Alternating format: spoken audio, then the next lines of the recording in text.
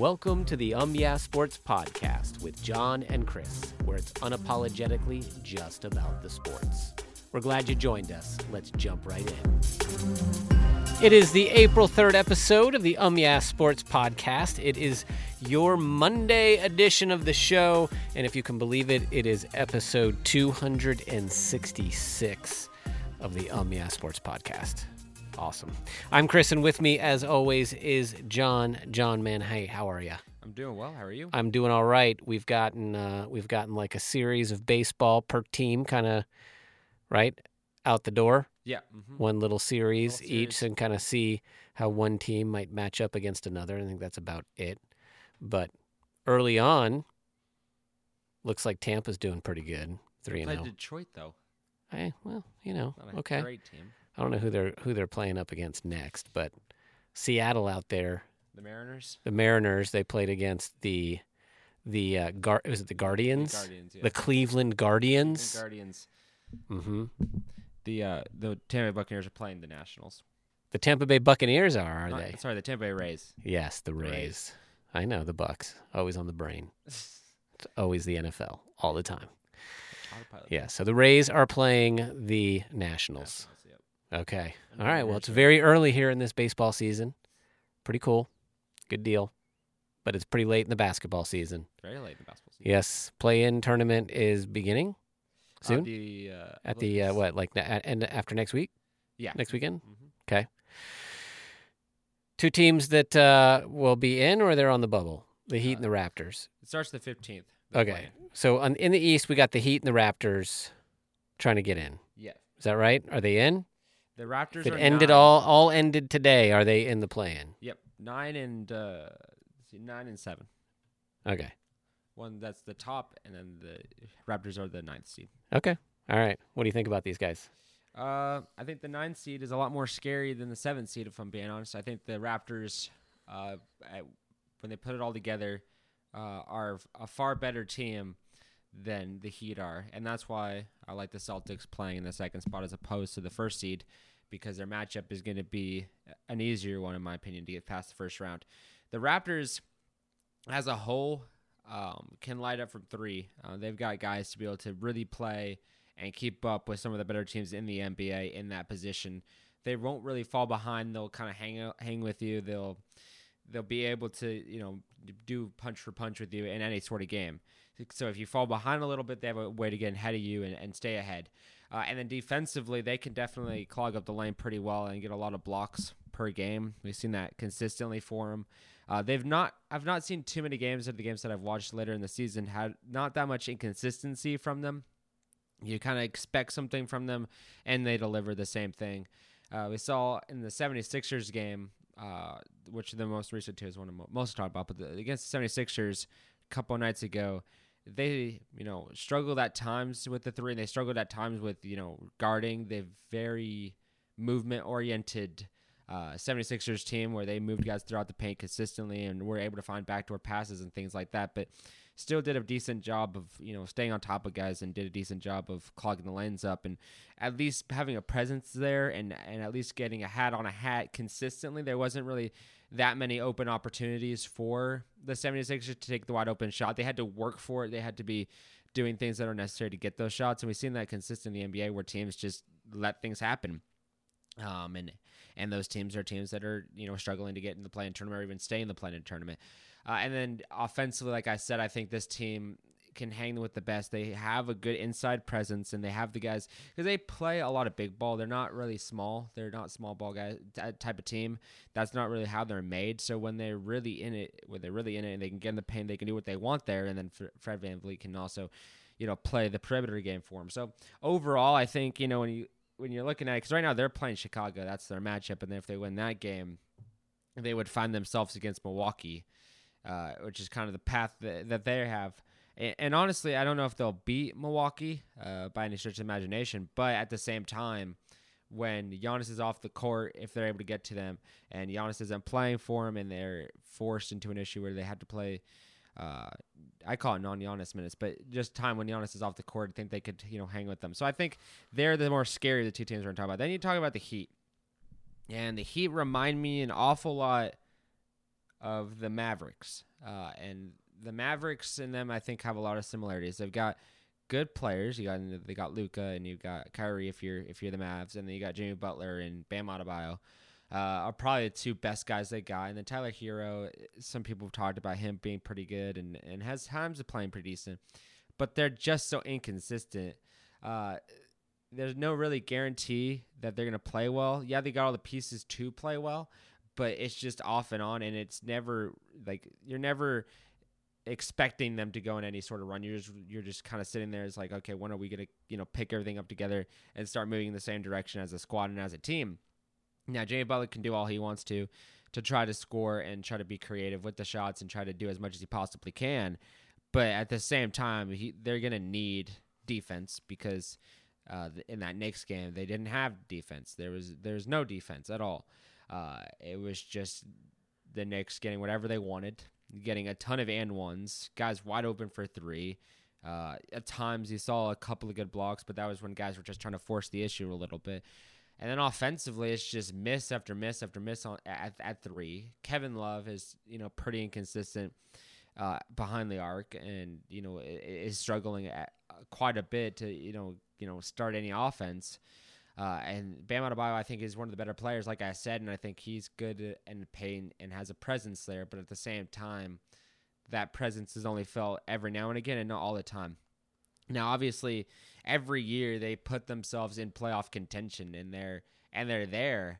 But never do I consider them anything other than a team that always makes it into the play-in tournament and may or may not make it to the playoffs. Like, it doesn't seem like they will make it through the play-in tournament, but sometimes they get a game that they get a good matchup, they're able to advance. But then after that, when they get to the games of 7, it's usually not that competitive. There's a lot of turnovers, a lot of issues, teams going on hot streaks on them. The defense, like I said, is lacking consistently, and they're just off and on so badly. Like I said, in the NBA, there's times when teams go off and on. That's just expected. But these really long droughts of just bad missed shots, opportunities that you should have that you're missing, kind of point to the fact that this team is kind of, in desperate need of, a rebuild a little bit. Like the Lakers, they were horrible to begin the season. Then they had those new group of guys, and now they're, forcing the issue and are, I think like half a game back from the Warriors to take the number 6 spot and get out of the play-in tournament altogether. So the Heat might need to take a little bit of a hit and look at that as well. But like I said, they're 7, and they're going to play the Hawks. And then the winner, if they're able to win that, then they'll play the winner or the loser of the Chicago Bulls versus Toronto game. So okay, they got a little bit of a journey. But like I said, I think the Raptors are the better of the two. Okie dokie. Okay, let us move over to the NFL because NFL always never stops. So OBJ last year, he ended up landed nowhere, right? Yeah, we just basically talked about him for no reason because he never played. Never played. But next year's another year, and presumably he'd like to play somewhere. So what? The Ravens? Is this the deal? He's gonna win, and who's gonna throw the ball? Who did they pick up? Because Lamar's not gonna be there, right? Well, they're assuming that he will be there. Oh, okay. So I don't see how that's going to happen. Well, right now, no teams are interested in doing anything with him. But is he just going to little movement? So and he's not going to hold out? He'll play? I imagine he'll play. I don't think this is going to be one of those situations where he's going to try to force his hand at all. Okay. All right. Okay. Ideally, it would be Lamar Jackson throwing in the ball. All right. Well, there you go. So what do you think about that? So, yeah, apparently to reports that I've seen today, apparently the Ravens have offered a substantial offer to OBJ to bring him in and try to I think it's an appeasement of Lamar Jackson move, to be honest. Okay. All right. So they're trying to keep him happy, make him happy. Because he's been talking about needing a new wide receiver. Please give me a wide receiver. Please give me a wide receiver. Okay. So now they're doing it, and they have at least an offer in. So if they're able to sign him, I think that substantially increases the chances of Lamar Jackson maybe sticking around for longer than the season. Because, if they're able to land him, that is a really good start for this team to be able to make a deeper run in the playoffs. I think he, substantially helps this team out. Because this team already had a few decent wide receivers, no one that is noteworthy, no one that's an all-star difference maker player, but Mark Andrews is probably the best wide receiver they have, and he's not even a wide receiver, he's a tight end. You add OBJ in there, and now you have a legitimate wide receiver core. We know that the Jets are also interested in OBJ, but no offer has been done there yet. They're still negotiating. And then the Rams are just going to kind of be that team that's dragging on the coattails of an opportunity. But right now, it seems like the Ravens are the front runner to get him. I think it's a move that is extremely wise because if you put Mark Andrews, Lamar Jackson, J.K. Dobbins, and OBJ into the same offense, the defense that you're going up against every single week is going to have their hands full. Because if you lock down OBJ and put a safety over top and try to make sure he can't get lateral and he can't get up the field, Mark Andrews is going to be available to toss the ball to 9 times out of 10. You try to lock down both those guys by playing, two high safeties, try to lock down the middle of the field and just stuff underneath. That opens up a possibility of Lamar Jackson taking off and running. And then also there's the whole opportunity to do, Wildcat or even RPOs. So at this point, if you're able to do that, that opens up so much more for this Ravens offense that has not been presently available to them. And an issue that has been their biggest issue as far as even drafting is concerned. They haven't even addressed that need. They've been drafting in running backs and defensive position players. If they're able to finally see that, Lamar Jackson, is serious, that he really just wants to play for a contending team, and that, he's not, trying to burn any bridges with the Ravens. He's just trying to simply, find, a team that's willing to invest what he needs invested in and work with him.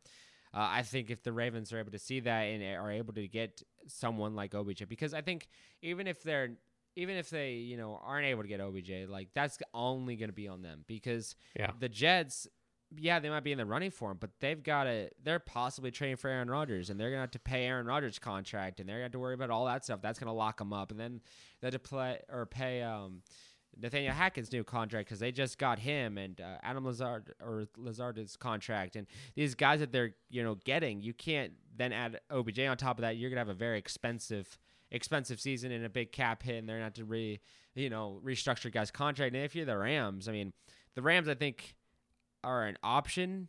But if he was going to go back to the Rams, I think that would have already happened already. I think the team that if he wanted to be there, I think he would have been there. So the Ravens are their own worst enemy. You have to land this because I would see very little way that any other team could force him to come to them, other than he wants to play with Aaron Rodgers than over Lamar Jackson. That would be really the only way. And right now, things have been taking really slow with that. I've heard reports that say that's still happening. It's just going to be a matter of resolving the draft picks sort of thing. So that's been happening as well. But if you jump on this and you jump at it really quick and you give him an offer he can't refuse, maybe he'll be hesitant. But at the same time, I think it'd be something that he probably will jump at. All right. So then the other thing is the Cardinals may be dropping Hopkins. What do you think? Yeah, is that going to happen? Like it's not. Well, they've been trying to. Wasn't he going to go to? Didn't we talk about him going maybe to Denver? To Denver. They've been thinking that they were just going to get a second-round pick for him, and then someone was going to absorb his contract. That was what they were hoping for. The contract that he has been turning everybody off. No one wants to absorb it. No one wants to pay that much for him. And so no one's really even approached the Arizona Cardinals for him. And now Arizona is getting a little antsy and is like, okay, no one's going to take him. We don't want to absorb his contract. We want to get rid of him. So they're thinking about just straight up dropping him. I've heard reports that said that the Tennessee Titans want to move up to a higher pick. And make a move there, so maybe they'll trade with Arizona or something like that. But at this point, I don't know. Like other than the contract, I get the contract's a big issue, but that's kind of surprising that the Arizona Cardinals just want to drop him and get rid of him.